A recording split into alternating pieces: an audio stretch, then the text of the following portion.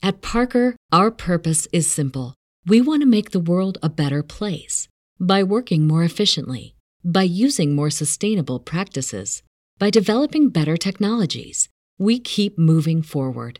With each new idea, innovation, and partnership, we're one step closer to fulfilling our purpose every single day. To find out more, visit parker.com/purpose. Parker, engineering your success. You know that fresh produce is the best produce. That's why at Kroger, we invest in local farmers to bring you seasonal picks that taste fresh from the farm good, like sweet corn, refreshing watermelon, and juicy peaches. So whether you're a delivery lover, a picker-upper, or you shop in-store, your local produce always tastes 100% fresh, or you get a 100% refund guaranteed. Kroger, fresh for everyone.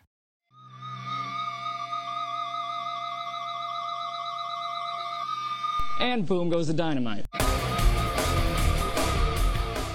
It is Monday night, ladies and gentlemen, and you know what that means. Kevin, Ely, and I are back for another brand new episode of The Boom right here on Fight Game Media.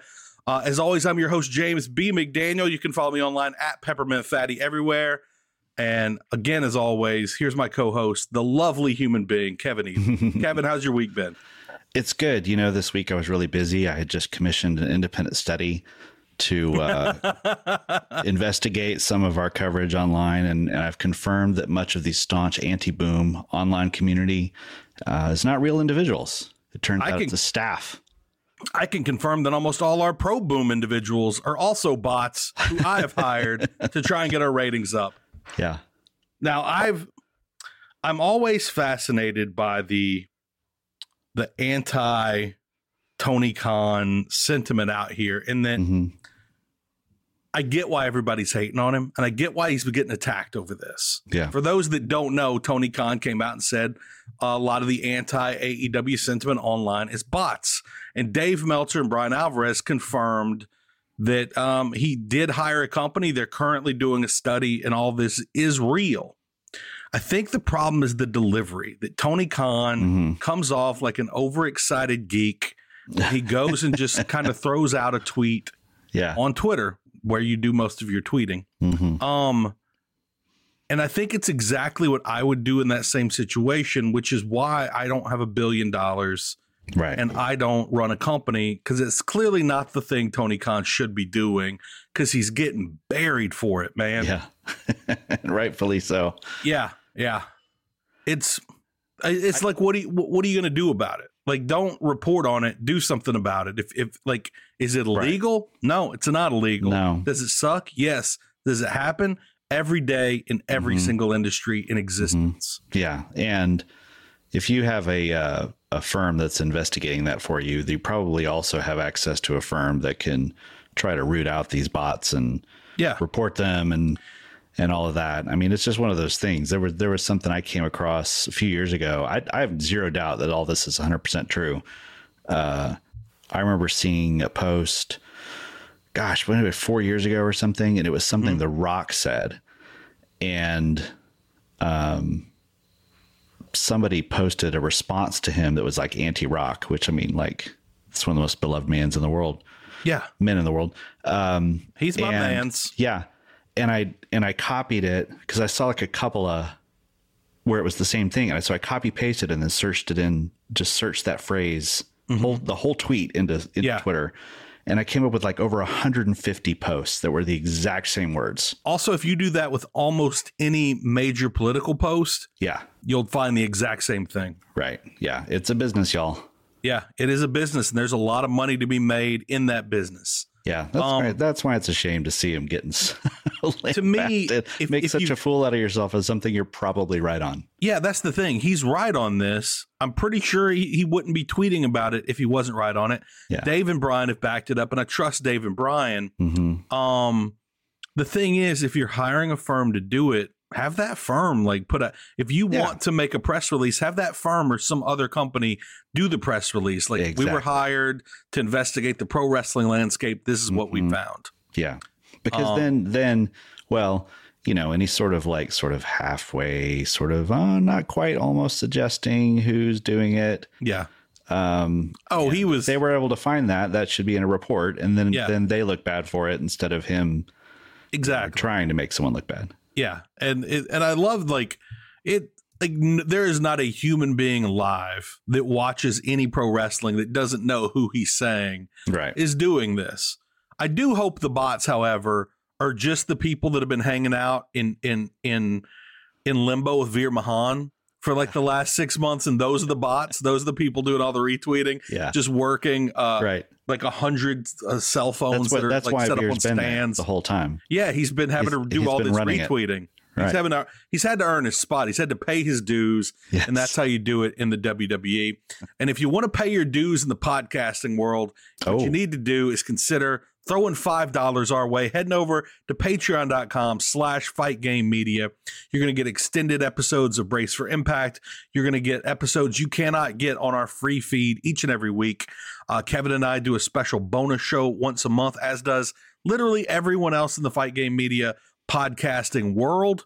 Again, that is patreon.com/fightgamemedia. It's just $5 a month. Help support all of us right here at Fight Game Media. Also, check out fightgamemedia.com. Phenomenal website for all your pro wrestling, boxing, and MMA needs.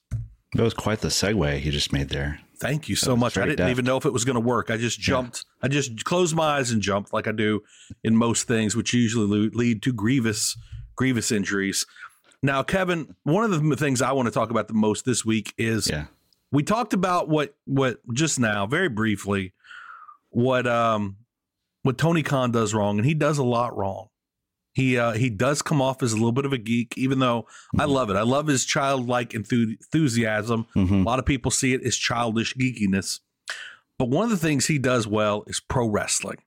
We had a week in AEW where we had Adam Cole versus Christian Cage for the very first time. We had the awesome Trent Beretta versus the phenomenal Bryan Danielson. Yeah. And those weren't even in the conversation for matches of the week. We had an absolute banger between FTR and the Young Bucks. Yes. And then we had a match that I actually liked much more than that on Rampage between Wheeler Yuta and Jon Moxley. Which was your favorite match of the week? And how do you stack them up, each of them, against kind of the match everything's getting compared to right now, which was FTR Briscoes? I got to say my match of the week is the Moxley Yuta, just because of the story behind it. Like I've said in the past, I've grown more squeamish about blood in my older days, but there was just such a great story behind that match, of a culmination of several weeks. And, it's just amazing. It was that Wheeler Yuta has lost 4 straight matches in AEW and is more over than he's ever been. He's grown from each and every match. He is a bigger deal. Look, I think I've probably said on this show, I was a fan of Wheeler Yuta. I kind of liked Wheeler Yuta, is what I realized. Because when he was picked, when I realized what storyline they were placing on his shoulders, I thought, this is a waste. I thought he is not up to this. I really didn't think. As opposed to a Daniel Garcia or someone that we thought was a no-brainer. Yeah, exactly. And I really did think he was an absolute waste. I don't know if it's his Mr. Miracle, which is a very obscure comic book reference. Pants. I don't know what it was. Reference. Yeah, I really appreciate that you do. Like that's the first thing I thought when I first saw his new pants, which apparently we have learned were purchased straight out of the Gap from New Genesis. Yeah, exactly. They were apparently purchased for him by the Kentucky gentleman himself, whose name I can't remember, from Best Friends, from Chuck Taylor. Exactly. He said this on the air this week. He purchased those because apparently Wheeler Yuta, maybe due to the fact he's gone 0-4 recently, still lives on his couch. But I didn't take him really seriously. I thought he's just another geek with best friends who I really like. And he is not just another geek. He's pretty awesome. And as I learned from the internet this week, and I went back and rewatched this match earlier, this man may have the reddest blood, the darkest red blood in pro wrestling history. I don't know if maybe that's the spirit of Terry Funk living within him. Yeah. I don't know, but he really did have the reddest blood, dude. ridiculous. Yeah, it really was. And back in the 90s, they had the Muta scale, was based on the Great Muta having a really bloody match. And now we have the Yuta scale, which was coined by Brady Childs in the Facebook. And Brady deserves a major shout out for that, because I think I can see that catching on. Also, I've got to say this. When I watched the match originally and when I rewatched the match the second time today, I still did not see what happened for him to get cut. I was distracted both times. They just came back from commercial and they were doing picture in picture, and the man is just awash in blood. Like, do you remember the move that did it? Gosh, I only watched it one time. Was there a sniper in the building? Does that mean it wasn't was it like there was thing? It was like there was no blood, and then it was just nothing but blood. Yeah, right. It must have been a stairs thing. Yeah. Wherever he gigged himself, he went full Dusty on that. He went full Terry Funk. Right. My God. But the match was great. And the fact that Jon Moxley, the former world champion, one of the literal top guys, couldn't beat him outside of knocking him unconscious. Mm-hmm. One small criticism on Wheeler Yuta is his eyes were open real quick after that pin. Like a half second after the pin, his eyes were open. A little too fast, Wheeler. But I think that was my match of the week as well. That let him blew me away. Let him kick out of the paradigm shift DDT that we've seen people kick out of in big matches, but never seen someone kick out of. Yeah, the elevated non-title, otherwise known as the Death Rider. Yeah. Also, I love that he started the match out almost like a Darby Allin move, where he just flew at Moxley, knocked him into the fence. I really think it was the fact that he was before, again, against Bryan Danielson. I think he was wrestling a more technical style that was fine, but wasn't really impressive. But then, of course, he wrestled a little different style here against Moxley, and I think it may have actually fit him a little better. I also think, has he had this beard very long, Kevin? Or is this a pretty... He's had it as long as I've seen. No, he's had it as long as he's been on AEW, but I've never really seen him before that. Okay. Never mind. Then where I was going to go is totally worthless. We'll skip that nonsense. It was... I like me a Wheeler Yuta brawl is what I learned. Yeah. That's what I learned. He's just got great intensity and great fire, and was really just channeling that. I mean, that crowd was insane for him. Yeah. And I've heard from a lot of people. I heard from people before I saw the match that, of course, everyone there also was like, this is the same crowd from Dynamite. Right. That there were a lot of people saying this match was actually better than FTR Young Bucks. And I think the reason I feel that way, and I think a lot of other people feel that way, is we get a lot of really good Young Bucks matches. Maybe, I know this is a crazy thing to say, maybe almost too many really good Young Bucks matches, to where even in this match against FTR, I was never, I know it was a great match. I think Dave Meltzer gave it 4 3/4 stars. It's a really good match. I was never completely captivated by the match. I was into it. I enjoyed the match, but I was messing with my phone and looking back, and both times I tried to focus and I kept losing focus, and that's probably more just on me. But Wheeler Yuta and Jon Moxley had me captivated. My phone never touched my hands in that entire match. Yeah, it had that X factor of just capturing your imagination. Yeah. Whereas the FTR match and Young Bucks match, it probably was a quote better match in terms of like how it was laid out and how well they executed it and all that kind of stuff. But it was I hate to say it was just a match. It was a great match. It was just a really good match between really good teams. Right. But that was the premise of the match, and that was the story of the match, And I think we had there was a little extra spice on the Wheeler Yuta match, and that we were seeing the ascendance of young talent that some of us didn't expect to ascend this quickly. Right. It was special. And a lot of it was because of how much Moxley worked to put him over. I think the only thing that would have added to it a little bit, I would have really liked to have seen Regal out there cornering. It's always kind of bugged me that Regal only corners Danielson, and he doesn't go out there for Moxley. He doesn't actually corner either, but at least on the I would have loved to hear him calling the match just like he did in the Danielson matches. or even have Danielson like come out, to second him. I would have liked to seen the rest of the BCC group like sort of see their reactions to all this, as it happens, instead of them coming out at the end. So, can't wait. I ordered a sweatshirt right after it was over. I was so excited about it. Yeah, I need to see which one. By the way, I really liked the Blackpool Combat Club hoodie that everybody's been talking about, that everybody likes. This is the first time I saw the back of it, and it has a saying on the back of it. It slips my mind what it is. Forged by Combat. Forged by Combat. Yeah. I want that really bad. I'm 100% going to order that very soon.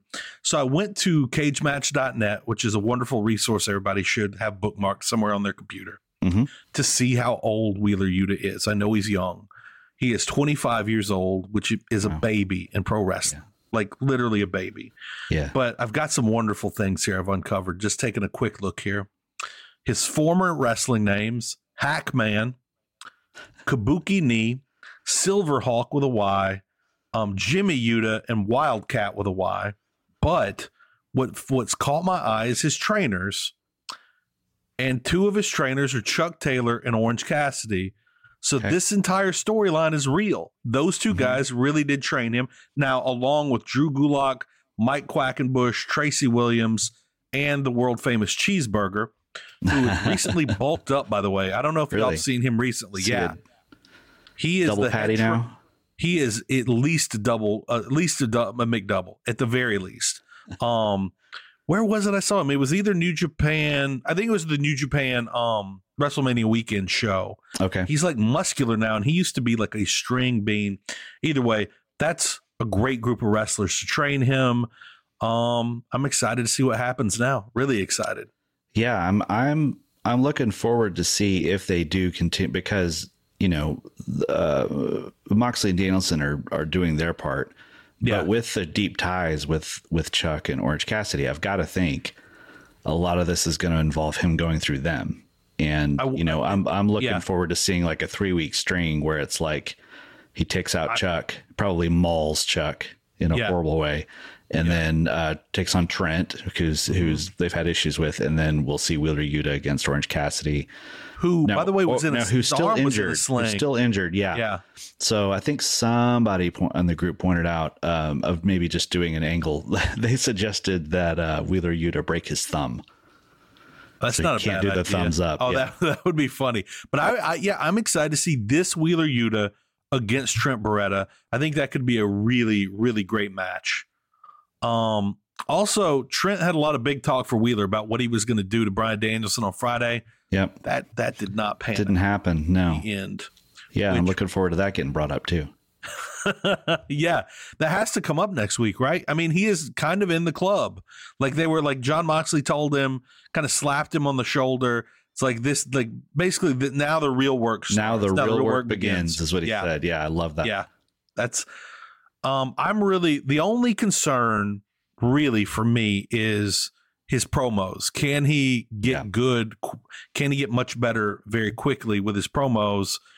All three of those guys can cut great promos. Like if there's anybody out there that can help him.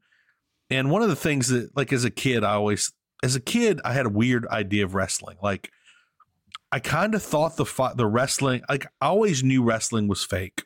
And so I thought the blood was fake. And then I thought the chairs were gimmicked. And then as an adult, I found out, no, the blood was 100% real. I never should have ever put my fingers in it as a kid, which I did.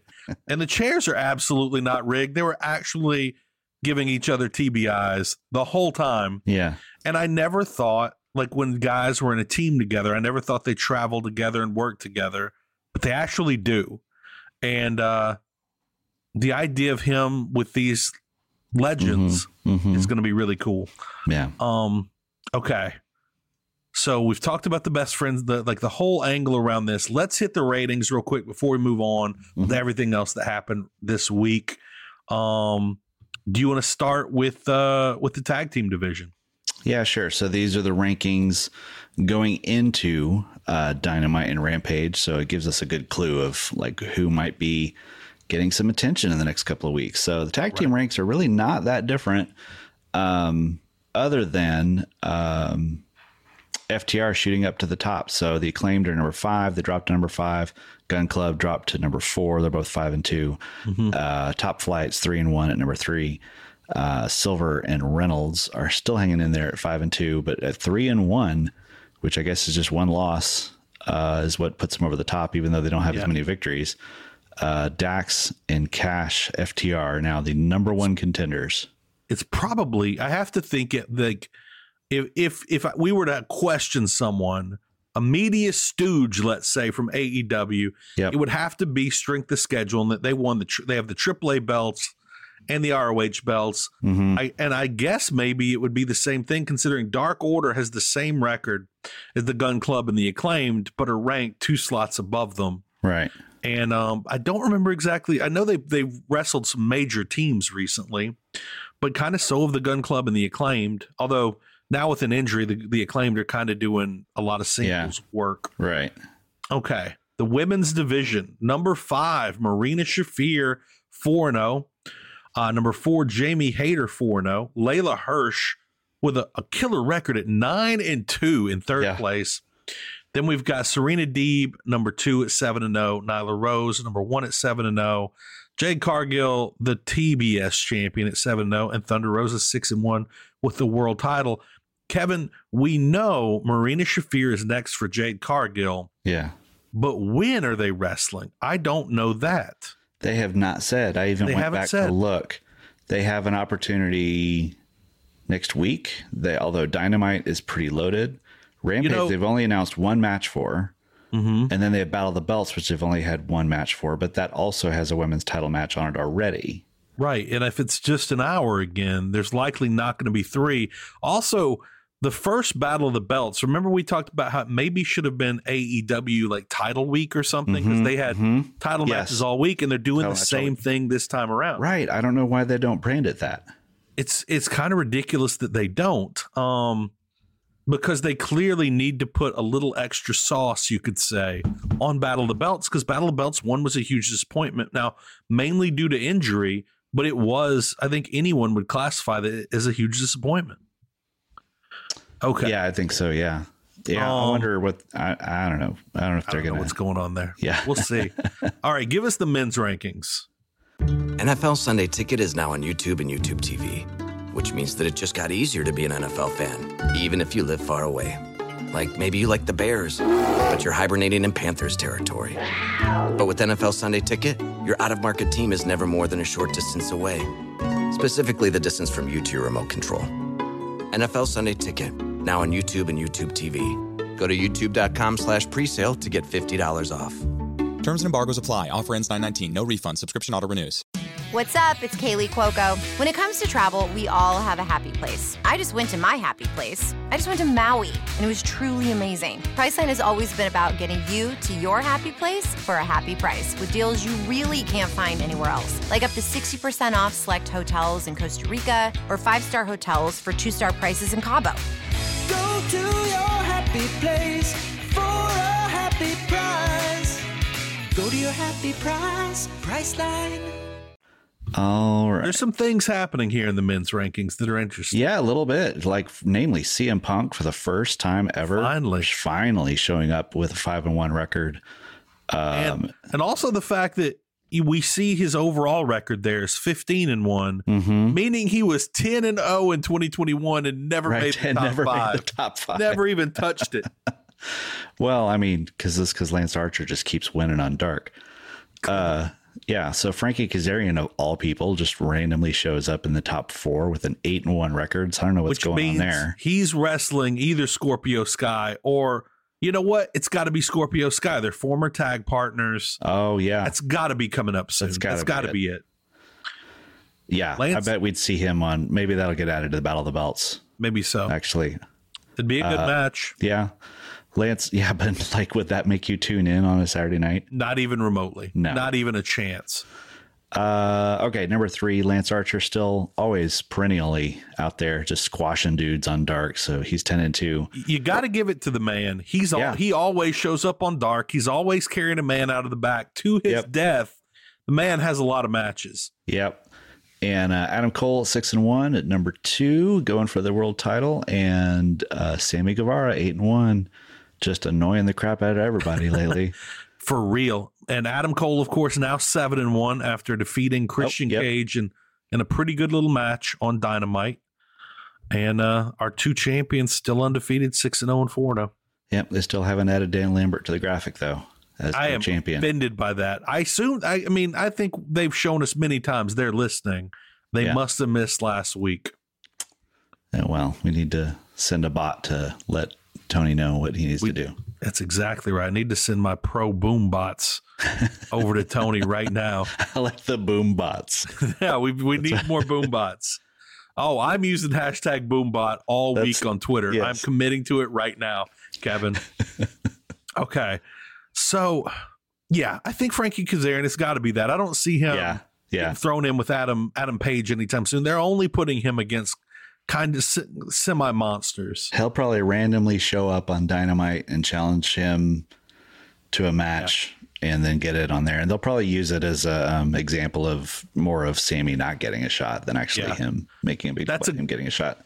I bet that's exactly what's going to happen, which I am ready for Sammy. I think I said it last week. I'm ready for Sammy and Ty to go full heel. Yep. Like they're perfect for it. Everybody is already hating them. And somebody made a couple people online, I think in the Fight Game Media group made a point.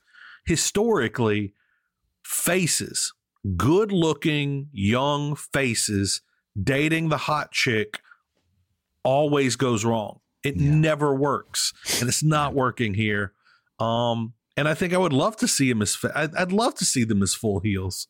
Yeah, I think Ty would actually be really good at it. I think she'd be a great heel because she's pretty much doing it already. So that's exactly right. They don't have to change anything. They literally changed nothing. Go ahead. When they had Sammy come out this week with the signs, and then had Ty come out and run out and wave, I thought they really don't get it yet, do they? No. I don't think they get it at all. They don't understand what's happening. I don't know though. I sent you right before we recorded. I sent you that tweet that Sammy posted. That was Sammy asking if anyone thought he should get a neck tattoo. So I think he's realizing that they're the new Cody. Yeah, they're the new Cody and Brandy. What's amazing is they have so smoothly slid into the new Cody Brandy slot. Yeah. And they couldn't have done a better job of it if it were scripted that way. That's true. And I can't imagine they would actively be trying to script it that way. No, I can't. Because that almost feels like they did, but there's no way. There's no way. That first angle was such a great angle with how he lost the title and how they introduced Tay and then having Paige sign the contract. Yeah, it was on her butt. Yeah. It was. That was great. Like a really great angle, but then it was like they just couldn't help themselves. Have you seen Dave Meltzer's star rating for Cody Rhodes versus Sammy Guevara in that ladder match? No, I didn't. I saw it today because I was looking up to see if he'd rated the Young Bucks match yet, and it was 5 stars. Yeah, I wouldn't. I mean, it was a great match. Yeah. Yeah. That's all. I didn't have anything else to add to that. Just I was impressed he got a 5-star match. Right. I was trying mentally going down a whole rabbit hole of like what does 5 stars mean on a 6 and 7 star scale now? Yeah. But, we don't need to. We could do an entire 3-hour show. Right. Dave's star ratings. We could absolutely. But I do respect like when he says one match is better than the other. He's usually pretty dead on. And I don't like take the time to actually sit down and rate things. But if I were to guess, I'm usually pretty accurate. It was a really good match. Yeah. And to me, if you say 5 stars, that just means that's 1 year from now you're going to remember. And I would totally agree with that match. Yeah, absolutely. In fact, I'll say the Rhodeses themselves between that match and then the other match, there's that match and then the Cody versus Dustin. Oh, yeah. I'll never forget the Cody versus Dustin match ever. Yeah. And also Cody had a classic, even though it wasn't a 5-star match, but everybody's always going to remember that he had the final match with Brody Lee in that dog collar match. Yeah. Like he has some legendary matches. He's had some great short time. Yeah. And now, I mean, clearly they're working this crazy angle where he's pretending to be in WWE. So who knows when we'll get another classic here in AEW. That's right. Oh, man, I totally forgot to introduce our Conspiracy Corner segment to talk about the bots. Yeah. Well, we just led with it. Yeah. There you go. We'll bring it. We'll bring it up each and every week. Now we just need to get some crazy audio clip from Alex Jones. This is going to be an awesome segment going forward. My favorite thing of the week. Okay, I'm going to name a couple things. You can pick what order you want to talk about them in. Okay. I loved that Samoa Joe beat Max Caster quickly. Mm-hmm. And this was one of Max Caster's best raps in a long time, which Samoa Joe clearly enjoyed. And I think my favorite bit of the week was Wardlow versus Stadium Security week 2. I loved both those things so much, and the genuine joy on Wardlow's face when Shawn Spears got pinned, it was phenomenal. Yeah, that was great. That they are really getting like they're really doing this. He is going to be the most over guy in the company when this match actually happens. It's really funny because someone was like, "Oh, he's like, you hear the comparisons to like, oh, that's just like the Austin days when he would, do something big man and get taken out in cuffs, or, like a Goldberg type thing where he just can't be contained." But it's also like, they were doing this with W. Morrissey and Impact. Just like 6 weeks ago, and you know what? It worked then too. Like this is just how you get people over. It's a great angle, right? Yeah. The only negative, and this is on a scale of 1 to 100. The negative I'm about to bring up is like a 3. It's nothing. It's tiny. It's just the tiniest little complaint. But listen, we're being critical here on this show, so I'm going to be critical. Right. In the future, I would prefer that referees and security be smaller than the wrestlers. That final hurdle. When he got to that final boss trying to get to the ring, there were 3 men that were like 6'6", right? Like the biggest indie workers they could possibly find. Yeah. I'm like, immediately we all knew, he's not going any further. And I'm like, I don't know if stadium security needs to be that much bigger than a wrestler that's supposed to be one of the biggest and baddest you've got. Yeah. Let's bring him down about a foot, Tony Khan. Right. I do like that it's like this. It's like King Kong going through the town, and it's like it's not so much that any one person can bring him down. They just got to get enough guys on him. Yeah, it's going to take. You're going to have to achieve critical mass to get him out of there. And the other thing that makes it great is how MJF plays it up, because they always have him on commentary. Yeah. And he just plays it so well where What's happening? What's happening? What are they saying into your headphones? Yeah. Excalibur. And he's talking trash up to the very last second. Yeah. Until he has to bail. Like he's ready to run at any moment, but he's going to stay until he has to run. Which is great. It's a phenomenal characteristic of MJF. Yeah. That match was a little weird because it was funny how it got criticized a little bit because they didn't really explain why Shawn Dean was a part of it. And a lot of people forgot about his role in the CM Punk thing. Which blows my mind that people forgot. And I saw the people that forgot. They're wonderful people. They're dear friends. But listen, dudes, I have the worst memory in existence. I had to rewatch. You forgot Chuck Taylor's name. Yes, and I love Chuck Taylor. Yeah, I have a terrible short-term memory, and I remember this because it was such a big deal because it literally dropped MJF in the rankings. Right, started him off at 0-1 at the beginning of the year. It was a huge deal. If you forgot that, you're clearly not an AEW hardcore. Like clearly, you're not. You probably you're not a watch it.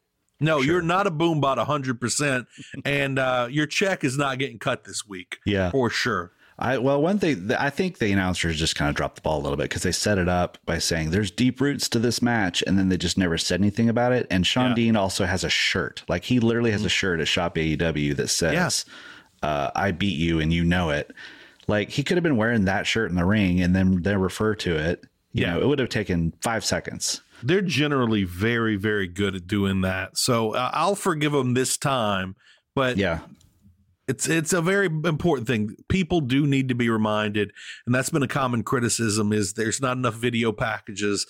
They literally, it takes 8 seconds to show that pin and give quick commentary. Remember when this happened? Right. I think that's one of those little cracks we're starting to see in the Tony Khan mental universe of him keeping everything in his head. And, I saw in an interview where he was talking about how he's more of a coach than a booker, which I think is kind of, I don't quite get what that means, because I think you still need to have a booker. Listen, I think booker is number one. Yeah. Writer is number 2 or 3, and then you can put coach whatever's left. I don't want the coach running things. I want the booker. I don't want the writer.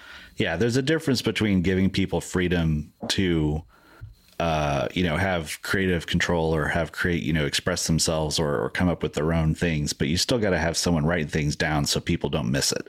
Yeah, yeah. And the thing is this is something. We'll get into that in the tables match later. More than anything else, what people need to remember is, yes, this is wrestling, but this is a television show. Yes. I used to date a girl who was a student at Louisiana Tech, and her major was stage management. This is a college major that high schoolers and college students learn. You have stage managers, you have script supervisors. Yep.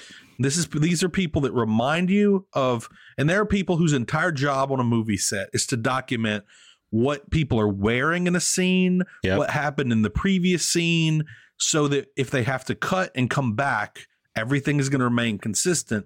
These are jobs that exist that clearly AEW may not have people in those jobs, maybe because wherever the people they've hired come from, they never ran into this because they weren't in regular television.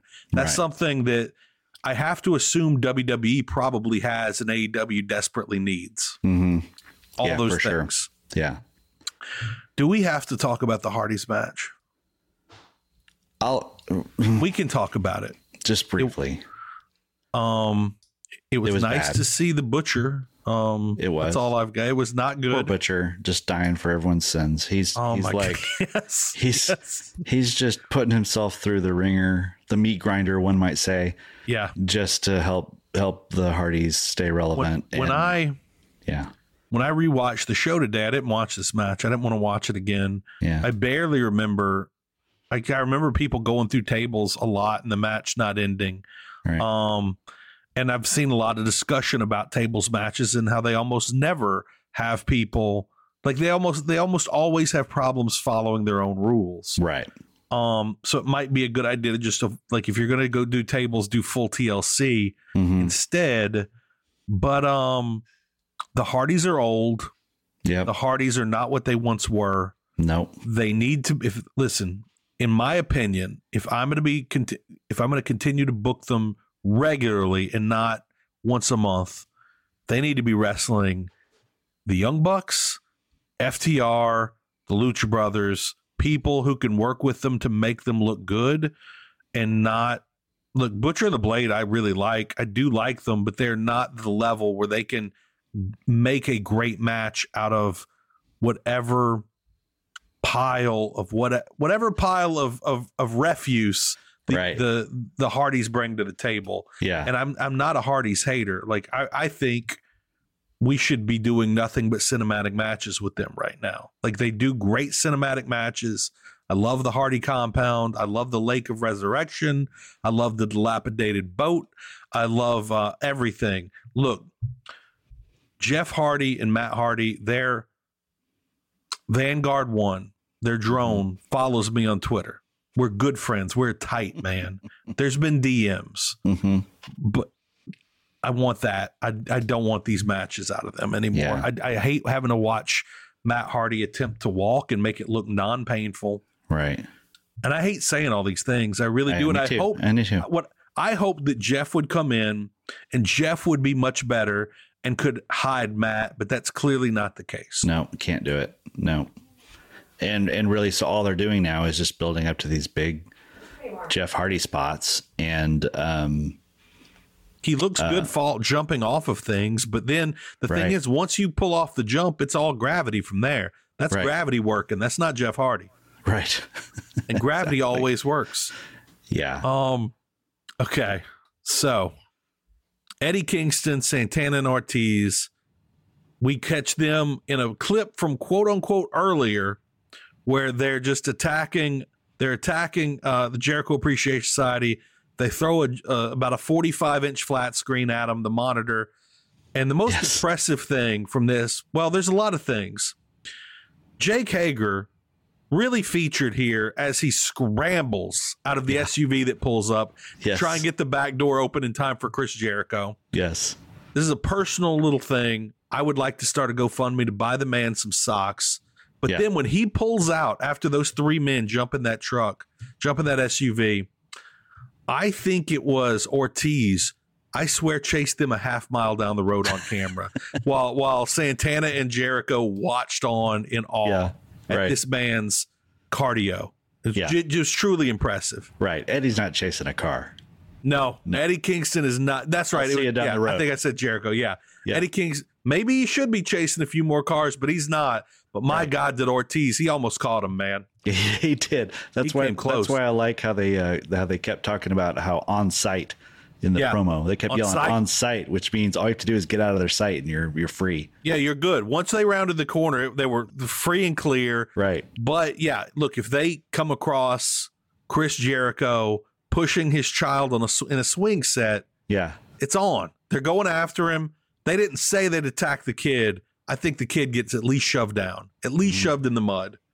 I enjoyed that very much. The whole thing's ridiculous, but I'm really glad. We've been wanting these three as a team for a while. Yeah. The question is, it's 3-on-4. They need somebody else. Who is it going to be? 3-on-5, actually. 3-on-5. That's because right. Of Hager. Yeah. That's right. Hager. I don't know. I mean, oddly enough, number one choice would be someone that they clearly don't want to bring in, to be the Briscoes, but it's too good to be true. You brought it up. I was going to try not to. You brought it up, so it's on now. Okay. I am offended at the week the Briscoes have had. I'm offended at it. Yeah. Genuinely. And this is all stuff and that not didn't just happen AEW. on Dynamite. Yeah. No. So they had maybe the match of their careers. And these guys hold more New Japan Tag Team Championships than anybody else. They have had killer matches. They may have had the match of their career. They're beaten down by the Young Bucks. They slink out like scalded dogs, to use a JR term. Then they like whimper their way over to Impact where they're beaten by the Good Brothers. Yeah. Then they go to GCW where they still hold the titles, I believe, and they're beaten by Bussy, a tag team considering of a tag team, one half of which is a woman who is not in great shape in Allie Katch, who is a decent wrestler, but they lost to a half female tag team. Wow. They've lost to everyone, which makes me wonder though, if maybe they needed to get the GCW belts off of them, because I'm reading a lot of how Impact wants to have them full time. Maybe that's why. And maybe then they go back after the Good Brothers. But it really does genuinely bother me because everyone's talking about FTR and no one is talking about the Briscoes. And they are one of the best tag teams of the last 20 years. Easily, yeah. And half of that match was them. This was not all FTR that gave us that killer match. And I knew they weren't going to get picked up by AEW. I was kind of slapped in the face with the fact they're not going to be in ROH. And now they're just losing to everybody under the sun. Like right now, if they faced me and you tonight, they would clearly lose. They would clearly lose because I think you and I would do. You and I would. It's the only chance we'd have. You and I would do okay against Bussy. So and they beat the Briscoes. So good Lord, man, it's just man. How the mighty have fallen. This is a dark day in Sandy Fork, Delaware, ladies and gentlemen. Yeah, I can only think that hopefully that something they had this coming. week because there were better things coming down the road. Yeah, I hope so. They probably just had to do a little business just to close the door on some things. Earlier, I don't remember what I was looking up, Kevin, but I found an article online which was how did Mark Briscoe lose his teeth? And basically, I think the best part of this is he lost his teeth in the ECW arena in a tag team tournament in the first round. And there's no real great story to it, but I love that like he lost his teeth almost like a sacrifice to the ECW arena, which then gave them this brawling power that withstands to this day. Right. All these years later. They were very, very young when he did it, by the way. And I also love, like, if he got him, like, he didn't go for like crowns.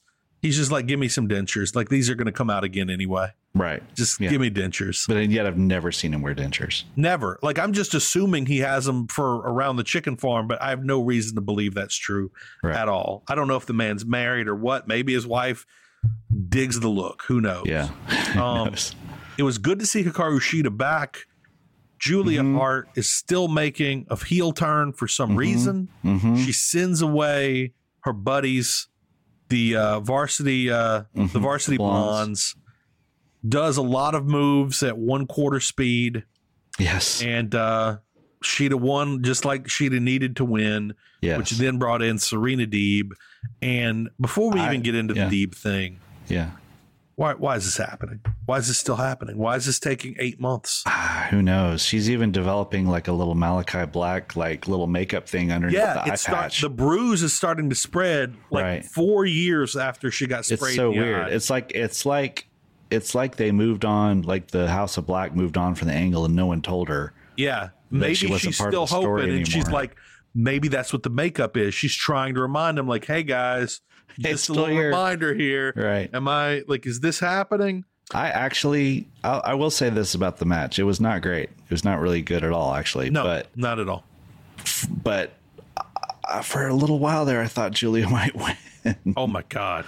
It just seemed like they were, I don't know. I kind of expected Serena to come out and before the match was over and actually cause Shida to lose. It was just one of those moments where I was like, wow, Julia's really getting a lot of time here. Yeah. You know, maybe they'll do something with her. And one thing I want to say, as we're criticizing Julia Hart's terrible wrestling, I think she is literally 19 years old. She just turned 20. Yeah. Okay. She was born in 2001. She was not, I don't even think she was alive for 9/11. And if she was, it was only just barely. No one at this age, outside of apparently, rumor has it, Terry Gordy was a good wrestler. No one. Like, I don't expect her to be good. She is as good as you can expect for somebody at 19 / just turned 20 right now. And it's funny because she's not even, I was just checking because I was curious about her record because she's on Dark quite a bit, but she's not even listed on the roster. Oh, wow. So she hasn't gotten her. She may not even be have a deal. Show to show. Okay. I should have pulled up Cage Match before we started to see how many matches she's had because I guarantee you it's under 30. And all those have probably been Dark. Yeah. She does quite a few Dark matches. Yeah. Like, okay. Because that's something somebody was saying about Jade Cargill. I don't think she's had 50 pro matches yet, and clearly 29 of them have been in AEW. Right. She's still very, very young, and she's getting better. Her promos for sure getting better lately. Hey, we skipped over Joe a little bit. You want to talk about the Joe match? Oh, yeah, that's right, because I was saying I really liked it. Yeah. I love Max Caster right now. The Acclaimed, and this is something else I want to say about Tony Khan. He has picked up I actually watched a video on YouTube earlier today. Let me see. I want to give a shout out to the company that did it since I'm going to bring it up. Let me figure out who the heck they are. Let's see. Subscriptions. I went ahead and followed them. Who knows? It's either way. A wrestling YouTube did a thing like the top 10 like unknown talent that AEW got over. AEW did a great job of picking up people like not only that weren't being utilized, but I'd never heard of. I'd seen Wheeler Yuta wrestle, I've discovered, and I'd never heard of him. Wardlow. No, I don't think anybody knew Wardlow existed. Nobody knew Jade Cargill existed. Also, nobody knew about Max Caster and his partner, and it was Tony Khan's idea to put them together as a tag team. Oh, wow. I get excited every time those two come to the ring now. Yeah, yeah. And it was a great move to put them together. It took them a while to really grow into a cohesive unit, and they are phenomenal. And all that being said, when a guy like Samoa Joe debuts, or Keith Lee, they should be squashing their opponent. Yeah. And this was maybe the first time I've seen AEW let that happen, and it was great. The fact that he beat Max Caster in a couple of minutes, I loved it. And I want to see more of it. Yeah. It was everything we talked about last week with the Tony Storm thing. Just get him out. Yeah. you can have you won't lose. Show anything. us they're a big deal. Show us they're a big deal. And Max Caster lost nothing. And that tells you a lot about Max Caster. He didn't lose anything losing to Samoa Joe. Not a dang thing. But Samoa Joe looked like a monster, and he looked like a guy who makes you want to chant, Joe is going to kill you. Yeah. And I love that chant came back, at least to some extent. That's one of my favorite memories of Impact back in the day. I have a lot of Impact trauma, but some great memories. And one of those is people chanting, Joe is going to kill you. I loved it. It was great because then he and I love that. Great. We had Sanjay Dutt and Jay Lethal come out. So we've got the storyline going. I have to believe, which by the way, it was announced, we're going to get a legendary match next week in New Orleans, Samoa Joe versus Minoru Suzuki. And one of my questions I had when Suzuki got that title was, when are they going to take it off of him? Because he's not going to be their long-term champion. Now we know it's going to be next week. In New Orleans, Samoa Joe is going to become the ROH TV champion. Take it to the bank. It's a lock. I did kind of like the idea of Minoru Suzuki just kind of, since ROH isn't like a weekly thing yet. Yeah, have him just kind of a year. He flies over just twice a year. Just running around with it. Maybe so. The problem is that Suzuki loses almost every match now. So you know what? I believe, what was the match? I could be wrong. If anybody hears this and they know I'm wrong, let me know on Twitter at Peppermint Fatty. I think he actually beat Chris Dickinson at one of the GCW shows. And I was really excited to see that because one of the things I said was, if I was a wrestler in America and I got to wrestle Minoru Suzuki, I would not want to win that match. I would want to lose to Suzuki. I would want to get tortured by Suzuki because that's what's cool about Suzuki is the pleasure he takes in hurting his opponents. And the only guys you really see doing that are Zack Sabre Jr. does it maybe better than anybody alive today. Like you'll have somebody in a hold and then just twist their fingers, like try and break them for fun. And to some extent, Bryan Danielson does a little bit of that. And I wouldn't want to win. I wouldn't want to beat him. Like I would want to lose 100%. Yeah. So we'll probably see. Yeah, you're right, though. We'll probably see Joe win the title and be a champion right away. One thing I loved about that segment and even kind of the setup to this is that they took the time. They did a really good explanation of what happened at that ROH show. They did. In terms of setting up the relationship between Joe, Lethal, Gresham, and even to a certain extent, what's his name? Moriarty. Yeah. To like just set up that whole story. I thought that it was really effective. Yeah. We had Jade Cargill cut a promo on Marina Shafir, a match I'm really excited for that I have no idea when it's going to happen. Maybe never. She introduced her baddie section a couple of days ago. She asked people on Twitter to tag New Orleans baddies. I happened to be tagged, so I shared my picture where I looked my baddest with a nice purple wig and purple lipstick for Mardi Gras.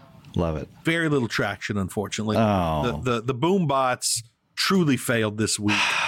But we're yet to see if I get picked to be in her section. I don't think my chances are strong. I would weep if I saw, just of joy and pride if I saw you in the baddie section during Jade Cargill match. If Jade Cargill picks me to be in the baddie section, I'm there. I will get there. I'll make my way to New Orleans, come hell or high water, 100%.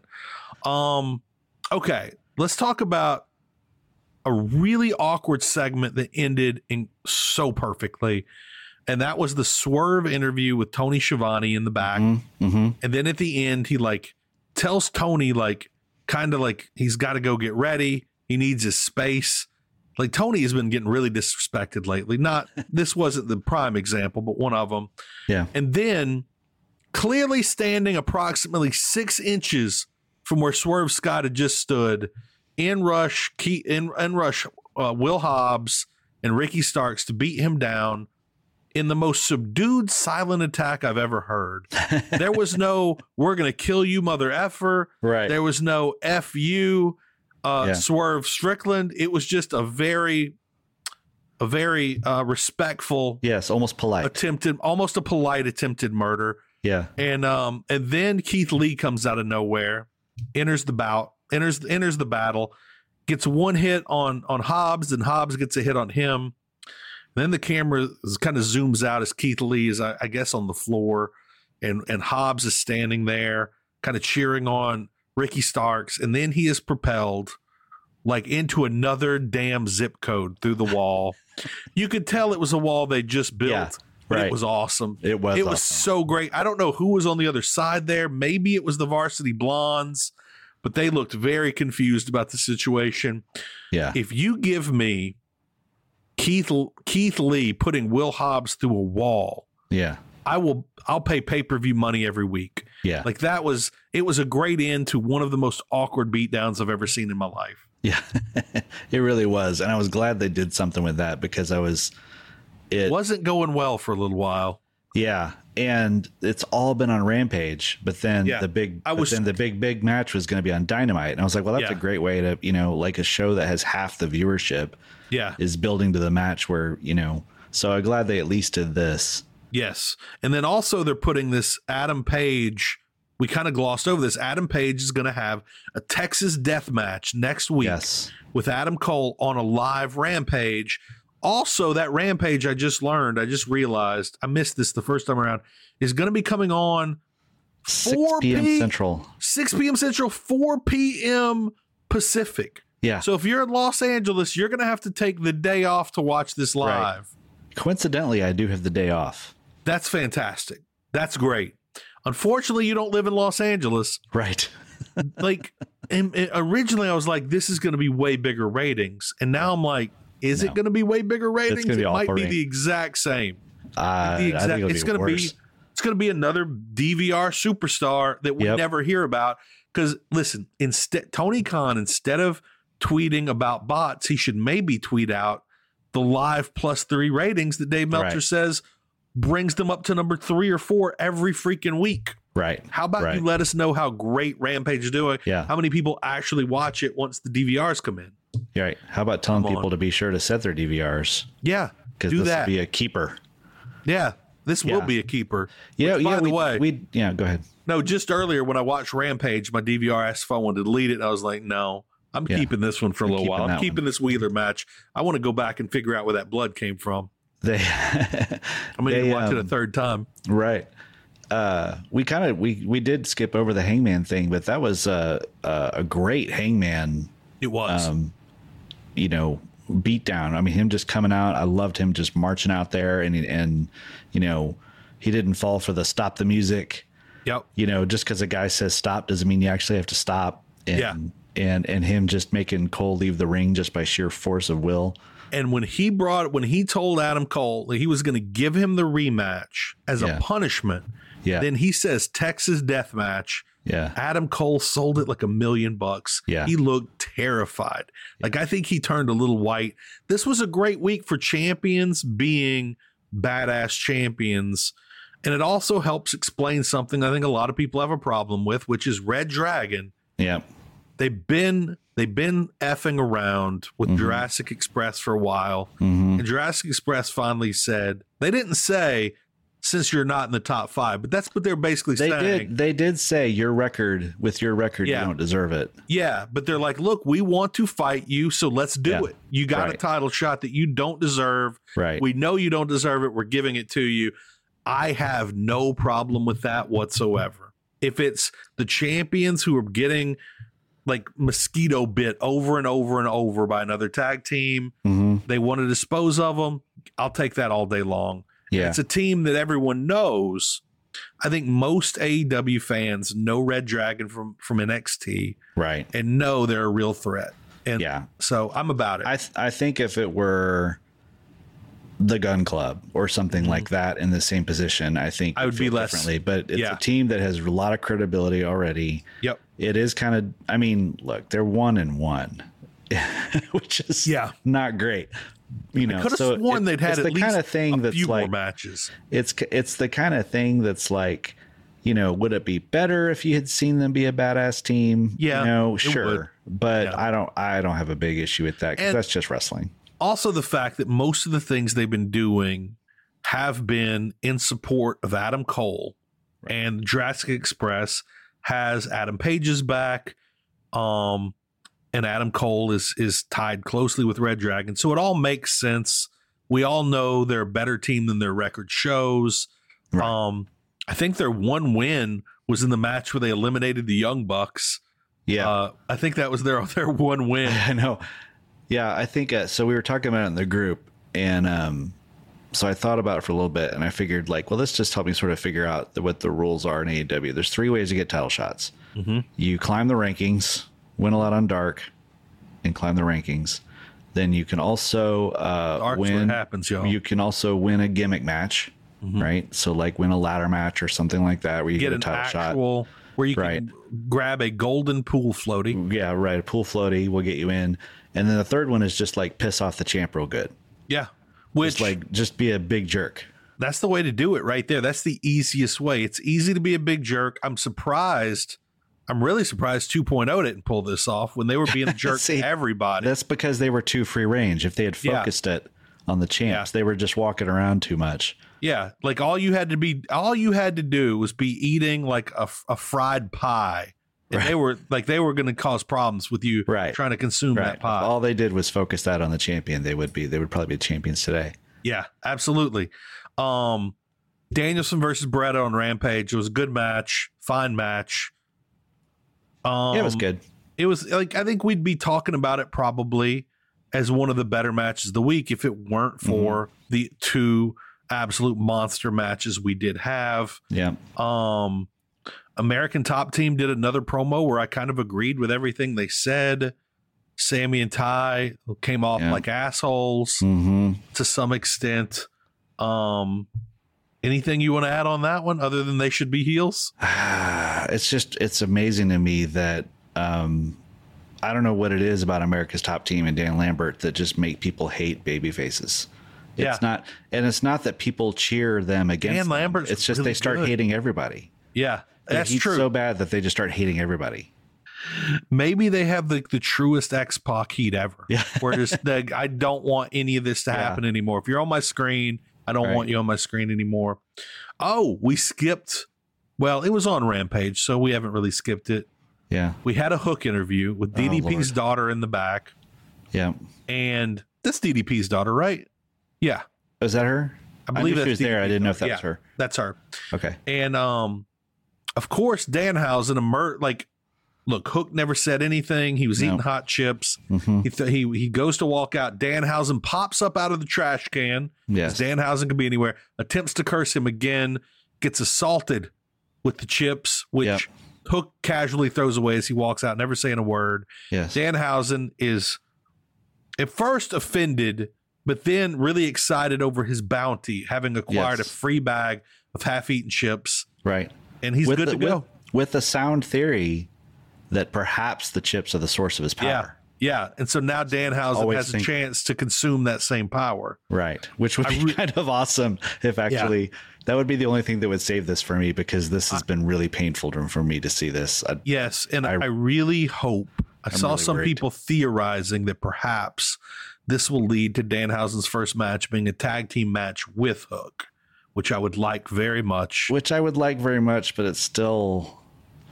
If he's not ready to wrestle, don't put him on. Just don't. And also, Hook still Hook needs to be a badass. Yeah. Which I guess we have talked about how Danhausen's always great when it's him and kind of the like a Wardlow type person. Yeah. Like a monster. But I don't know. Hook Hook feels too new.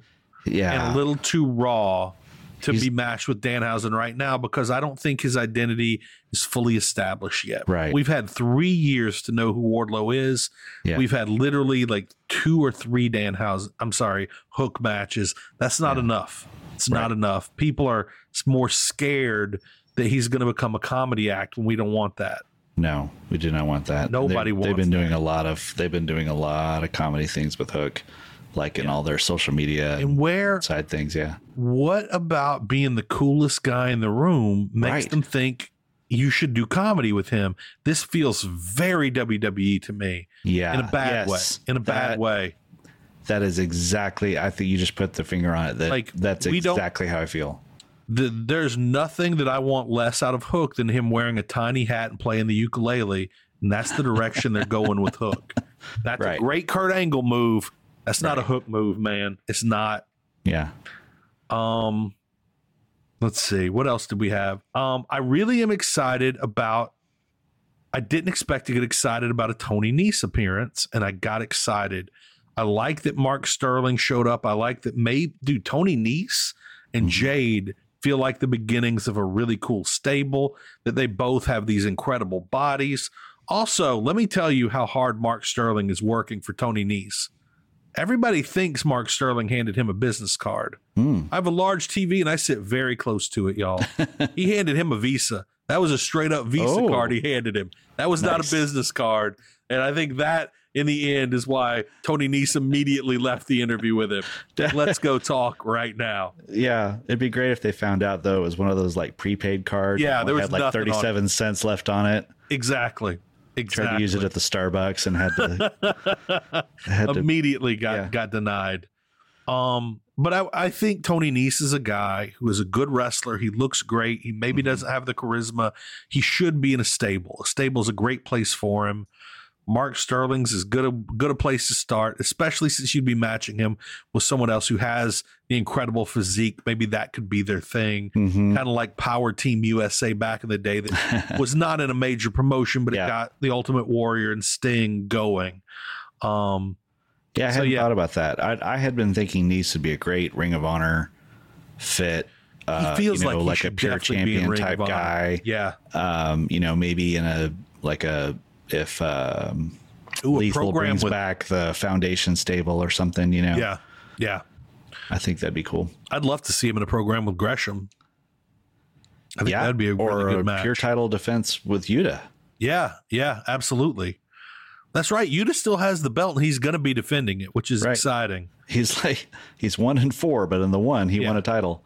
I mean, notwithstanding, it wasn't pure rules. So I was going to say that Jon Moxley right now would be the lineal champion, but no, there was not pure rules. As Moxley pointed out right before the match. That's right. Which, as bad as Mark Henry was when he started, we say this a lot, but he's so good at doing his one thing. He's really good at it. And I like that it's the one thing. I did watch Dark and Elevation this week, and he was doing commentary on Elevation, and it was still pretty bad. It's pretty bad. Pretty bad. He is never going to be a good commentator. Like, I get that he does Sirius XM. That is a very different thing. I've been doing radio. He's very entertaining on Busted Open. Yeah. I've been doing radio for a decade. And I tried to do commentary on wrestling. I tried to do like a reel to send in. I was not good, man. I was not, and I thought I would be not good at all. That's a very different thing, but he's great at what he does. And the thing is, it's worth it because it's so exciting to see his smile. Yes. And everybody chants along with him. Yep. That's a big deal in pro wrestling. Everybody wants to chant along with something. And he's got it. He's going to sell shirts. Good for him. Yep. I hope they're not paying him $1 million a year. I don't think they are. I just hope to God they're not, because that's not worth it. Right. Okay. Is there anything else from this past week we need to talk about, or is it time to move on to other topics? Did you say everything you wanted to say about the Bucks and FTR match? It was a really good match, and I'm glad FTR won. I'm more interested in watching, and I hate saying it like this, but it's true. I'm more interested in watching FTR matches right now than Young Bucks matches. Me too. Also, I want to throw out, there was a couple weeks where I thought, oh man, being the Elite is starting to get good again. It's not. It's not good at all right now. And they're doing a lot of angles about a fat guy who lost his hat that I've never heard of before. Don't know who it is. No clue. It appears to be just the unemployed friends of Peter Avalon. That's as best I can figure out who these people are. Okay. Like, why am I not watching John Silver? Yeah. Like doing nonsense. They had one guy. It was actually one good skit this week that was just Adam Page has the entire Dark Order in his Tesla trying to take him to Chili's, but nobody is allowed to sit in the passenger seat because his belt is strapped into the passenger seat. And then everybody's in the back. There's like all of them are in the back. Yeah. And then they're like, Adam, could you have at least taken out the car seat? Yeah. Like, it's literally, I believe John Silver declared, it's literally inside my asshole. And then somebody's like, why is there a stick shift back here? Yeah. To which Adam's like, there's no stick shift back there. Oh, no. Which led to hilarity. And then 5 got kicked out of the trunk by Stu Grayson, in which he declared, I'll meet you guys at Chili's. All right. That was the best skit. That was the whole thing. That was all of it. Pretty good. Yeah. But it was entertaining to see them all piled on top of each other in the back of his Tesla. Yeah. Okay, let's talk Moxley wedding photos. Yeah, did you see Carmella Carmella's wedding. And there were all these lovely photos of the ladies Friends of WWE. and family, Yes, all dressed up their best, glamorous. Got to see Bayley, who hadn't been seen forever. And then there's just John Moxley in his oversized leather dressed jackets like John and Moxley. Cincinnati Bengals t-shirt and fanny pack. It was so great. Yeah. I hope he and Renee stood there in front of his dresser for a solid 5 minutes trying to figure out which fanny pack was most wedding appropriate. Right. I really hope that happened. I hope he had it packed with rice to throw at the couple. Yeah. It's ridiculous and I love it. I love every second of that, man. I loved it. Yeah. And I just imagined him being like, this is my best shirt. Yeah. It probably is. That very well may be his best shirt. Okay, let's see. Dynamite and Rampage on New Japan World. What do you have there? Yeah, so there was an announcement that New Japan and AEW made a deal that Dynamite and Rampage are going to be carried live on New Japan World. I didn't know this. I had no idea. Legit. Everywhere but North America. That's perfect. Yeah. So I'm not sure if that means like live Japanese commentary or if it's like alternate feed or or if it's just carried in English or what. But I think that's a pretty cool service. And on two things. Number one, it's great exposure. I mean, they're not the biggest service in the world or anything, but it'll be a big. If you're a hardcore in Japan, you probably have New Japan World. Yeah, and it also should help them. Remember, it was a big deal that Bryan Danielson was going to wrestle Suzuki on YouTube because everybody in Japan could watch, and now everybody in Japan will be able to watch every week if there's a Japanese wrestler on AEW, and which there very frequently is. It will familiarize them with AEW stars, so that potentially, I'm thinking in July when the G1 starts, you might have an influx of AEW talent. To me, it just shows that there's a really good working relationship going right now. That's fantastic. Is, the forbidden door is like an abolished term pretty much at this point. There's something I want to bring up here that there's been a lot of talk about the ROH deal, and we've talked a lot about the ROH deal and like where is ROH going to end up? Where's the TV deal going to be? I predicted True TV. I still think that's a solid pick. A lot of people think Sinclair, and it hit me today. I think one of the issues is right now, I think no one knows. And I think including Tony Khan, because I really believe Tony Khan probably sees True TV as one of his best options. But anybody who is in our group or just out there in media that follow media in general realize the Warner Media Discovery merger is happening live. Every day there's a new headline. Right now, most of the Warner Media people, it's clear that Discovery is the alpha in this merger. Yes. I think David Zaslow, head of Discovery, is going to be the head of all of this. But then here's something that I'm intimately acquainted with that is so hard to understand even for me, who I've worked for Discovery for 5 years. I've already been there through one merger where Discovery merged with Scripps Interactive, which was HGTV, Food Network, and Travel Channel. That is the Magnolia Network, which is led by Chip and Joanna Gaines, formerly of HGTV's Fixer Upper, now of Magnolia Network's Fixer Upper, have been acquired by HBO. But their network is going to stay streaming on Discovery, but they are going to be reporting to whoever's head of HBO. And this is the weirdest thing I've ever seen. I still do not understand it at all. I haven't discussed it with Chip and Joe yet. I'm hopefully going to talk to them this week.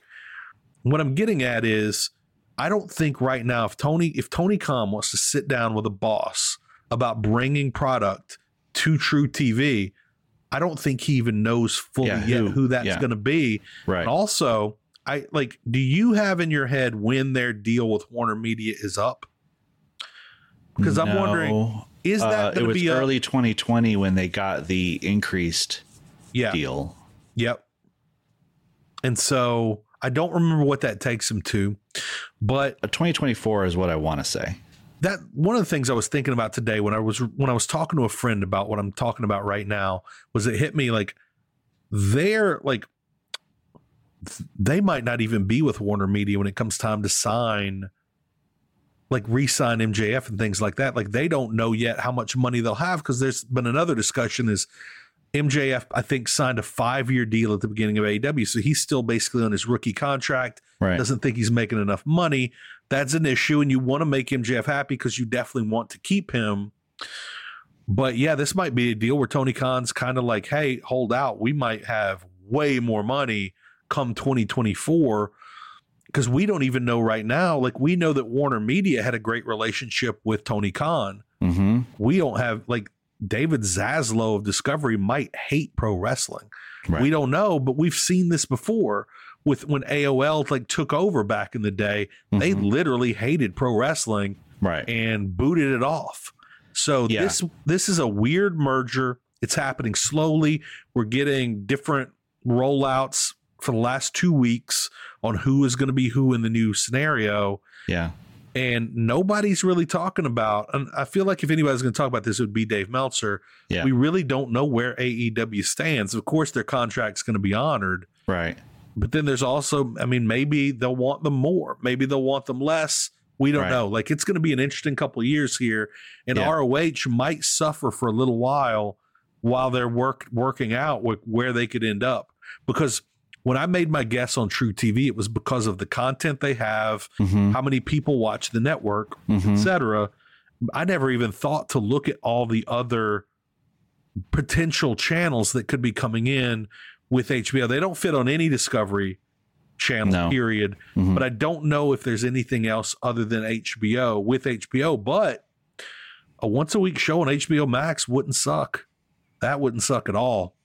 Yeah, it's a little off brand, but it is. But when you who go knows through what that means? Yeah, when you go through, like, go to HBO Max and dig through what they've got a lot of weird stuff. There's a lot of weird stuff there, man. Yeah. And live sports. I mean, Roads to the Top's up there. Yeah, Roads to the Top is there. That's the one I was trying to remember.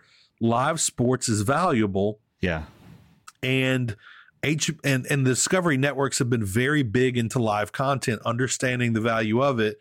I could see them potentially maybe liking the idea of a live wrestling product, maybe more than Warner Media. I don't know. It's going to be interesting. Maybe. I guess Zaslow. Maybe Zaslav. It's spelled Zaslav, but I don't know if that's okay. How to say it's Zaslav. That's it. He's there's an article I read today that he's touring all the places this next week, like doing like basically town halls. It says he's going, let's see, Warner Media Global Headquarters on Monday, Warner Brothers offices in Atlanta on Tuesday, Warner Media HBO offices in Culver City on Wednesday, and then Warner Media offices in Burbank after that. So basically he's visiting all the places, the new kingdom, surveying the kingdom this week. I've never met the guy. I've heard nothing bad about him because I do know, like, kind of the general manager of Travel Channel. I kind of know the person who heads HGTV, and we've had discussions about like where the networks are going, and I never heard a bad word about him. And he seems to be a smart guy. The Discovery, like, they made some moves I didn't like when they rolled out Discovery Plus, like a lot of moves I did not like because I was the guy having to defend them. One of the things being, there were like, let's take a Travel Channel show, for instance. There's a show called The Dead Files. All right. Ghost hunting show. The Dead Files has been on the air. Dead Files and a show called Kindred Spirits. Both been on the air for years, and they rolled out the new season, and episodes 1, 2, and 3 were on the Travel Channel. And then the rest of the season, they're like, oh, you want to see that? You got to pay for Discovery Plus. Oh, like man. That. I did not like that at all. I was having to defend it. I didn't like having to defend it. Yeah. But it was it worked financially. Like, they got millions of subscriptions really quickly, kind of being assholish and strong arming people. So he seems like he made some asshole moves, but they were smart moves that worked out for the company in the end. Yeah, I think the thing, maybe if anyone's anxious about it, and again, I know nothing other than what I read in the magazines and what you told me just now, is like just reading this article today. This said that they're expecting to do cost synergies of $3 billion, which basically is layoffs. I know. Yeah, exactly. And I'm lucky I survived the Discovery Scripps merger, because literally there were 5 people above me that I interacted with on a regular basis.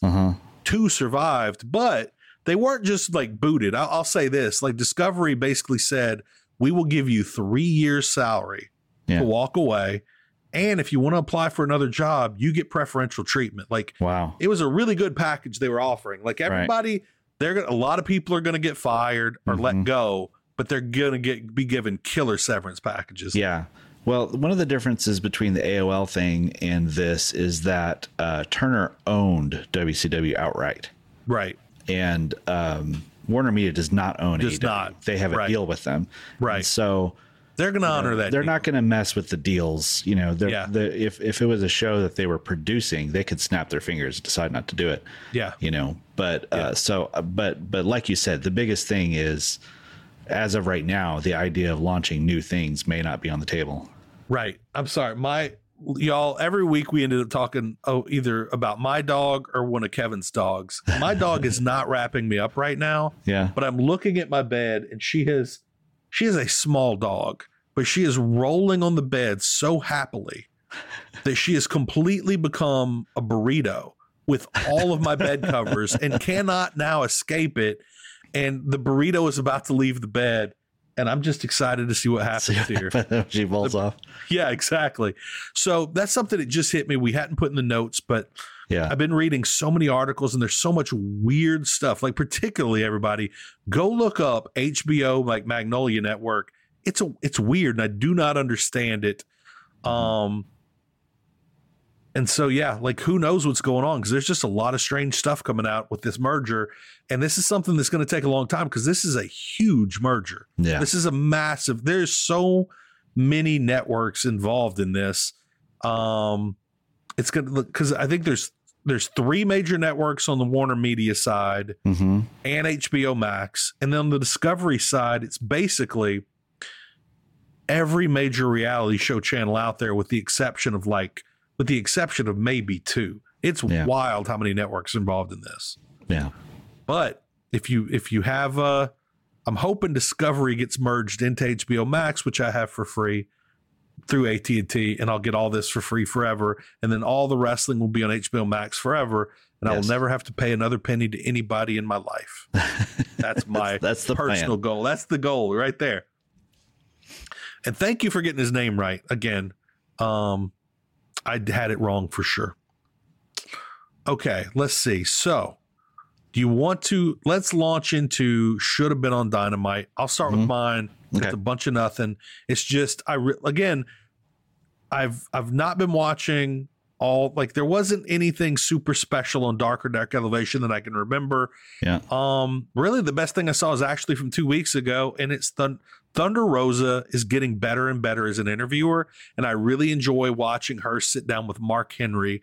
I learned that Mark Henry grew up 45 minutes away from where I grew up, just over the Louisiana-Texas border in Silsbee, Texas. I had no clue about that. They kind of have a fun rapport. That's it. That's worth watching that. Yeah. It's worth watching the Adam Page Dark Order segment from BTE, even though I really thought they would be totally split by now, but they're not totally split. And he's still giving them rides to Chili's. Friends are friends forever. Yeah, and especially when one is the world champion and has the money to own a Tesla, car. right. Yeah, clearly stay friends with that guy. Clearly, no one in the Dark Order has an automobile yet. No. So, exactly. They're rocking the Hyundai Elantra like I do. Exactly. So you've got something that I don't know anything about, and I'm excited to hear about this. I got a few things. One of them was you're right. Dark and Elevation didn't have much, although I did take note of there was the Work Horsemen versus Best Friends. Did you see that? I missed that one. That's on Elevation I missed this week. That one. Okay. I watched all of Dark. I only saw like a few batches of Elevation. Yeah, it's the Workhorsemen. I've forgotten their names. JD Drake and I can't remember the other guy. Yeah, he's called the other guy. Right. I've seen now versus, 2 Workhorsemen matches, and I'm excited. This is the third, and it's versus Chuck. And I knew it was because Chuck. I figured you'd like it. Plus, Sue is in the crowd cheering on Trent, so it's an extra bonus. That's another. Should have been on Dynamite right there. Out. Everyone go watch that. That's the true should have been on Dynamite. I really like the name Workhorseman so much. Yeah, I really do. And JD Drake's the perfect guy for that. Yeah. So the two things I brought that I have on my list are, one is so when we first started the show, you turned me on to a series called The Good, the Bad, and the Elite. That was a documentary series summarizing the whole Hangman Page story. Which watched in its completion was maybe 6 hours. Yeah, about 6 hours long. It was great. Yeah, it was fantastic. It was great, though. One of my favorite things. It's put together by what is it? The company, the channel. He calls it. Is it Outside Interference? Yeah. Yeah. The guy's name is Brian Maxwell Mann. So this is his new piece. He started to do a Cody piece. Okay. And then Cody left and he never finished it. All Common the Man. Credits. Yeah. Common Man. So he never did that. But he released like the credits that he was going to have for the title. So instead what he did is a 45-minute single self-contained episode called Better Than You that is the complete feud of CM Punk versus MJF in 45 minutes. This sounds fantastic. It is great. It's all the same editing. I mean, you know, the sense of storytelling, the sense of being able to capture little moments and looks here and there and stuff. He's got great footage. He's got footage of MJF on the Rosie O'Donnell show when he was 9 years old, saying that he wanted to be a pro wrestler. Like the very beginning of the show is him introducing that 100% should have been on Dynamite. Rosie O'Donnell introducing Max Friedman, and he comes out and he's like a child actor, and she asks him, you know, what do you want to be when you grow up? And he says an opera singer and a wrestler. And she says, who's your favorite wrestler? And then it cuts to CM Punk at the same year in ROH. And it just goes from there. Pro wrestler and opera singer. Yeah. The man who sang and danced to Dinner Debonair. That's right. Wow. He's destined. Yeah. Listen, it is a legit superpower to know as a child what you want to be. Yeah. I have one friend who knew, like in high school, what he wanted to be, and he went and did it, and he's like top of the world at it, and that's legit a superpower. Yep. I still don't know what I want to do, and I'm like 70. My knees are 70, Kevin. Yeah, minimum.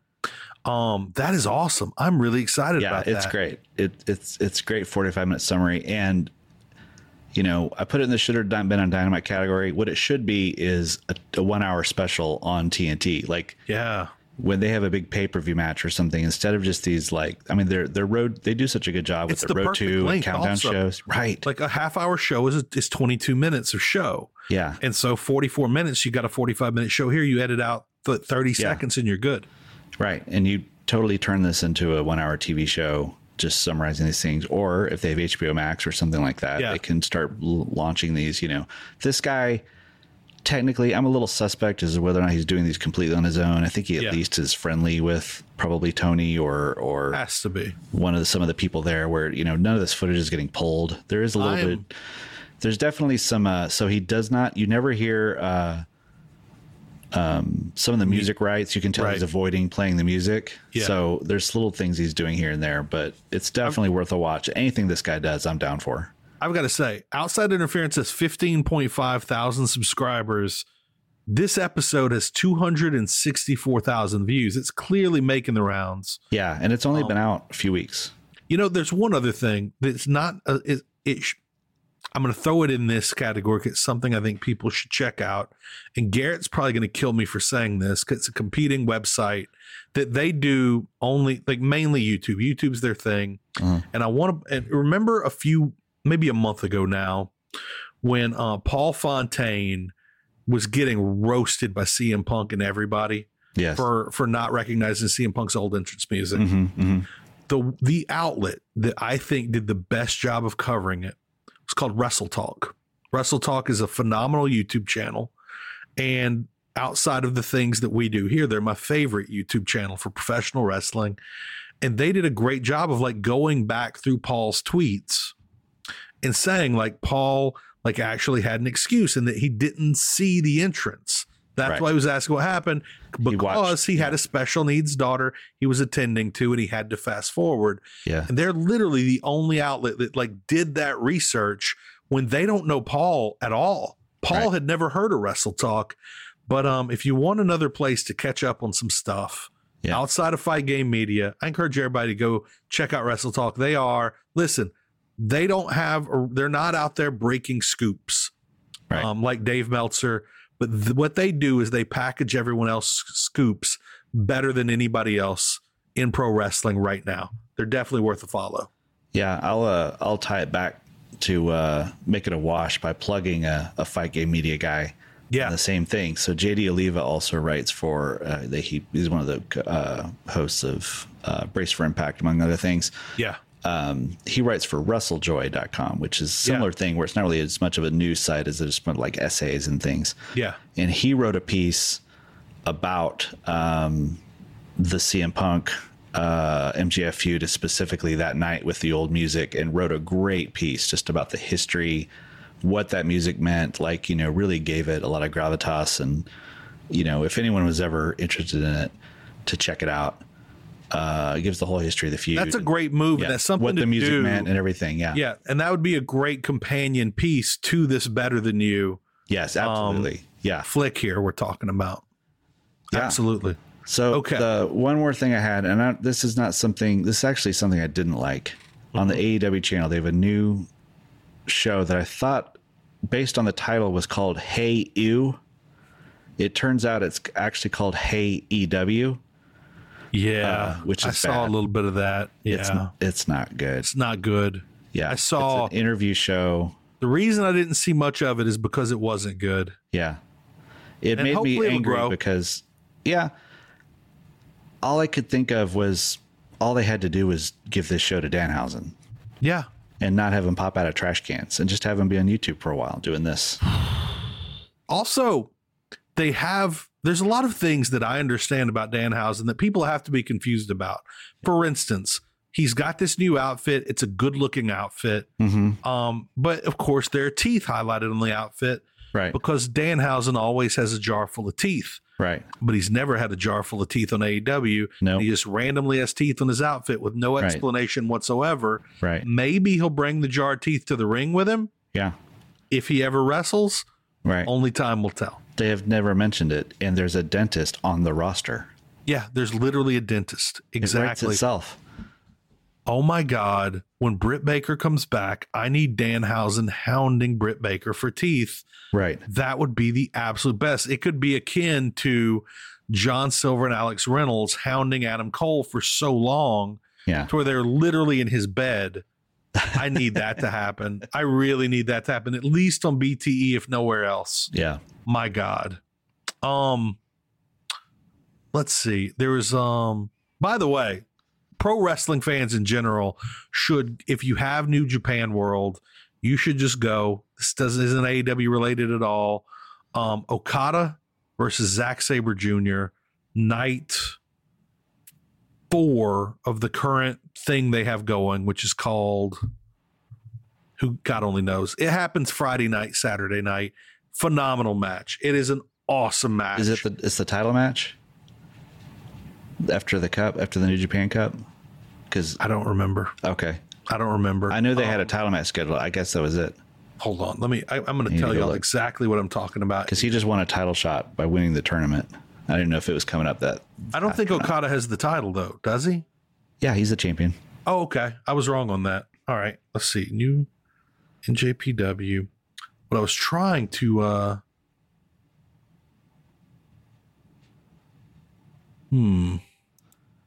Of course, I'm now looking through a torrent site to figure out the name of this, even though I do have New Japan and I could just go look at that. Yeah. But it is Hyper Battle. It's night 4 of New Japan World Cup Hyper Battle. That's what I was trying to come up with. I will go check it out. I have not looked at it.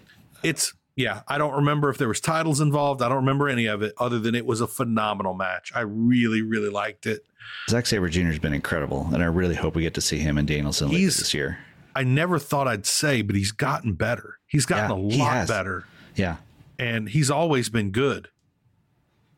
Also, like Shingo Takagi over like the COVID years has apparently become phenomenal, and I've missed most of it. So now I'm going back trying to watch all these 5+ star Shingo Takagi matches. He's amazing. By the way, he was probably my favorite guy of the last 2 years. Just to be clear, we were making really good time during this podcast. Then I just randomly start talking about New Japan and nonsense. Yeah. Let's pull it back in here. Yeah. What do we have coming up this week? We got Dynamite in New Orleans, which is close to you, but you're not going to make it, are you? No, I'm not going to make it. Okay. Here's the deal. That's a couple hours drive, right? I did live in New Orleans until this past January. Now I live 4 hours from New Orleans, 2.5 hours from Houston.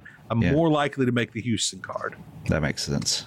But it kills me because New Orleans has been a home for years. Yeah. And I really want to be there for the New Orleans card. But it is a really good card. And I'm glad because it's their first time in New Orleans. Yeah, it should be hot. I think it'll be cool. They hot and cool. It's going to be both. Yeah. So we got the Starks, Hobbs, and Lee and Swerve match, tag match. That is exciting. I'm so glad it's on Dynamite. Yeah. Jurassic Express and Red Dragon for the tag titles. I'm thinking Red Dragon wins. Everybody's been thinking they were going to be the ones to take it. Yeah, I think going into that world title match the next 2 days later, they'll want to have undisputed, whatever they're called, undisputed elite, right, with momentum in there. Yep. Then we'll get Kingston, Santana, and Ortiz versus Jericho, Hager, and Garcia. And Kingston promised that it would like something like outshine the Junkyard Dog versus Butch Reed. Listen, I love that he said that because that's the deal. Is back in the day, there was a poll in the New Orleans Times-Picayune, the newspaper New Orleans, greatest athlete in New Orleans history. They didn't go with Archie Manning. They went with the Junkyard Dog, who won it with like 80%. The Junkyard Dog in Mid-South would sell out the Superdome. Yeah. Like he picked Eddie Kingston freaking knows wrestling history. He does. That was beautiful. You want to talk YouTube content? They should just have here's what they should do. They should have New Japan World have just Eddie Kingston watching old New Japan matches. I would pay so much money for I would too. I would pay double, triple, absolutely. Also, you want to know who's going to be shining in this match? 2.0 at ringside. Oh, They are going to be phenomenal together at ringside. This is going to be great. They should put them on commentary. We got to have Matt. Yeah. Matt who? Matt Menard. Matt Menard on commentary. Daddy Magic. At the very least. Yeah. But wait, I hate that we just left the bread that can't be toasted behind. I know. It's the biggest sacrifice we made in this. We've got MJF versus Shawn Dean to kind of complete this. MJF's second shot now at Shawn Dean. Right. I think MJF loses again. You think so? I think he loses again. Wardlow finally gets to him? I think so. It'd be kind of funny if Wardlow came in. It would be great if Wardlow gets there and attacks Shawn Dean and gets another Shawn DQ. Dean again, yeah. Oh, that'd be wonderful. That would be wonderful. And then the match that I want to be here for. Yeah. My God, Suzuki Samoa Joe. That's a dream match. I don't know if that's ever happened before. I don't think it has. Yeah. To be there. And the fact that it's not on YouTube, it's on Dynamite. Yeah. This is going to be great. There's a title on the line. The title is most likely going to change hands. I'm just pulling that out of my butt. I think I'm right. Yeah, I think you're right too. That's going to be great. But then for the rare week, Dynamite's in New Orleans, Rampage is in Dallas. Right. So they'll probably tape some extra stuff in New Orleans, and then in Dallas they have to do some dark stuff, right? Yeah, and then they've got 6 p.m. Central local time in Dallas start time. Adam Page and Adam Cole World Title Texas Death Match. They'll start. Like, is that even legal to have a Texas Death Match before sundown? I don't think it should be. Like, the sun should definitely be down. You need. It's kind of one of those things where like if you're on a date, you're more willing to make a bold move after dark. Just right. The blood needs to flow after dark, which, by the way, this is other than for Pacific time zone, this is great. Because for instance, you and your wife can sit down and watch this show. Right. It's over at 7. Then you go out to eat. Then you go see your movie or whatever. You've got your whole night ahead of you instead of trying to get home in time for Rampage, in which case the divorce proceedings usually would begin. That's right. Yeah. So this should be interesting because so I went to the last 2 Dallas shows. I'm not going to this, but the first one I went to was a Texas death match with Lance Archer and Jon Moxley. The next time I went was the Adam Page title defense that was a 1-hour draw. Right. So there's a history of big match. Those fans having, they're very familiar with what's going to happen. Right. That's interesting. They've only announced the one match, so I wonder if they're going to go really long.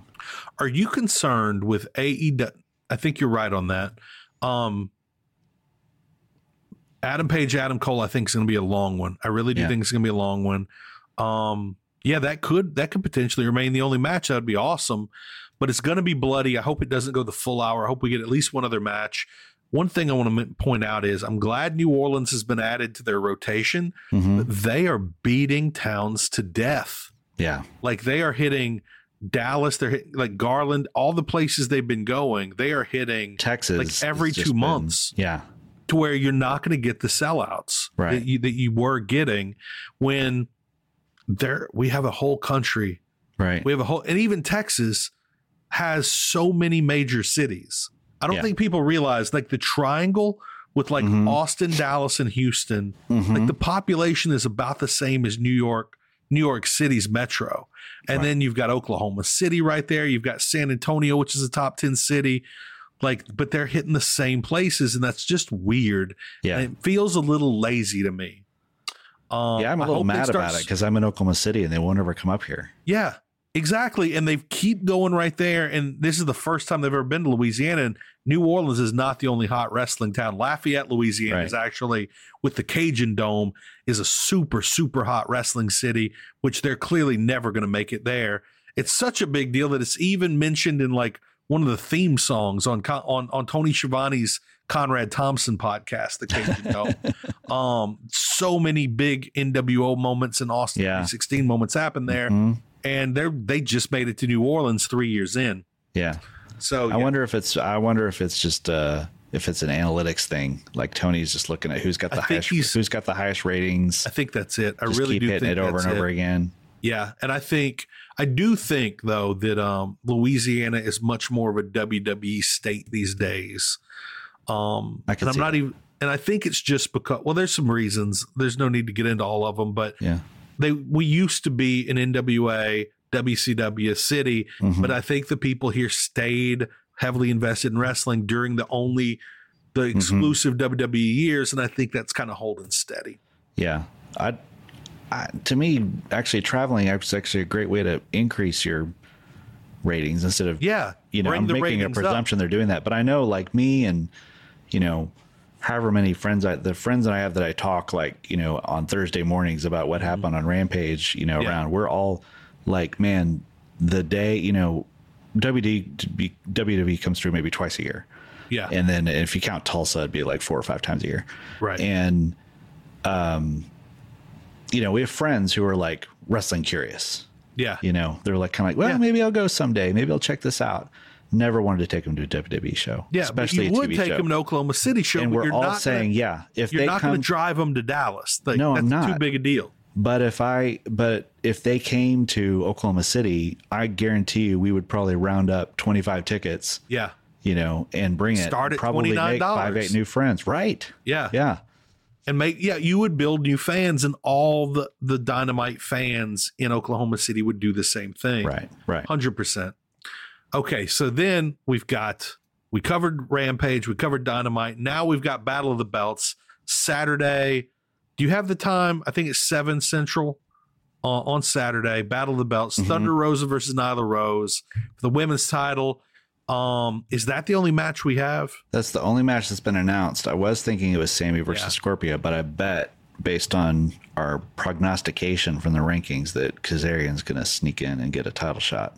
Yeah, and I like what you were saying, that it's probably like them being withholding to Sammy.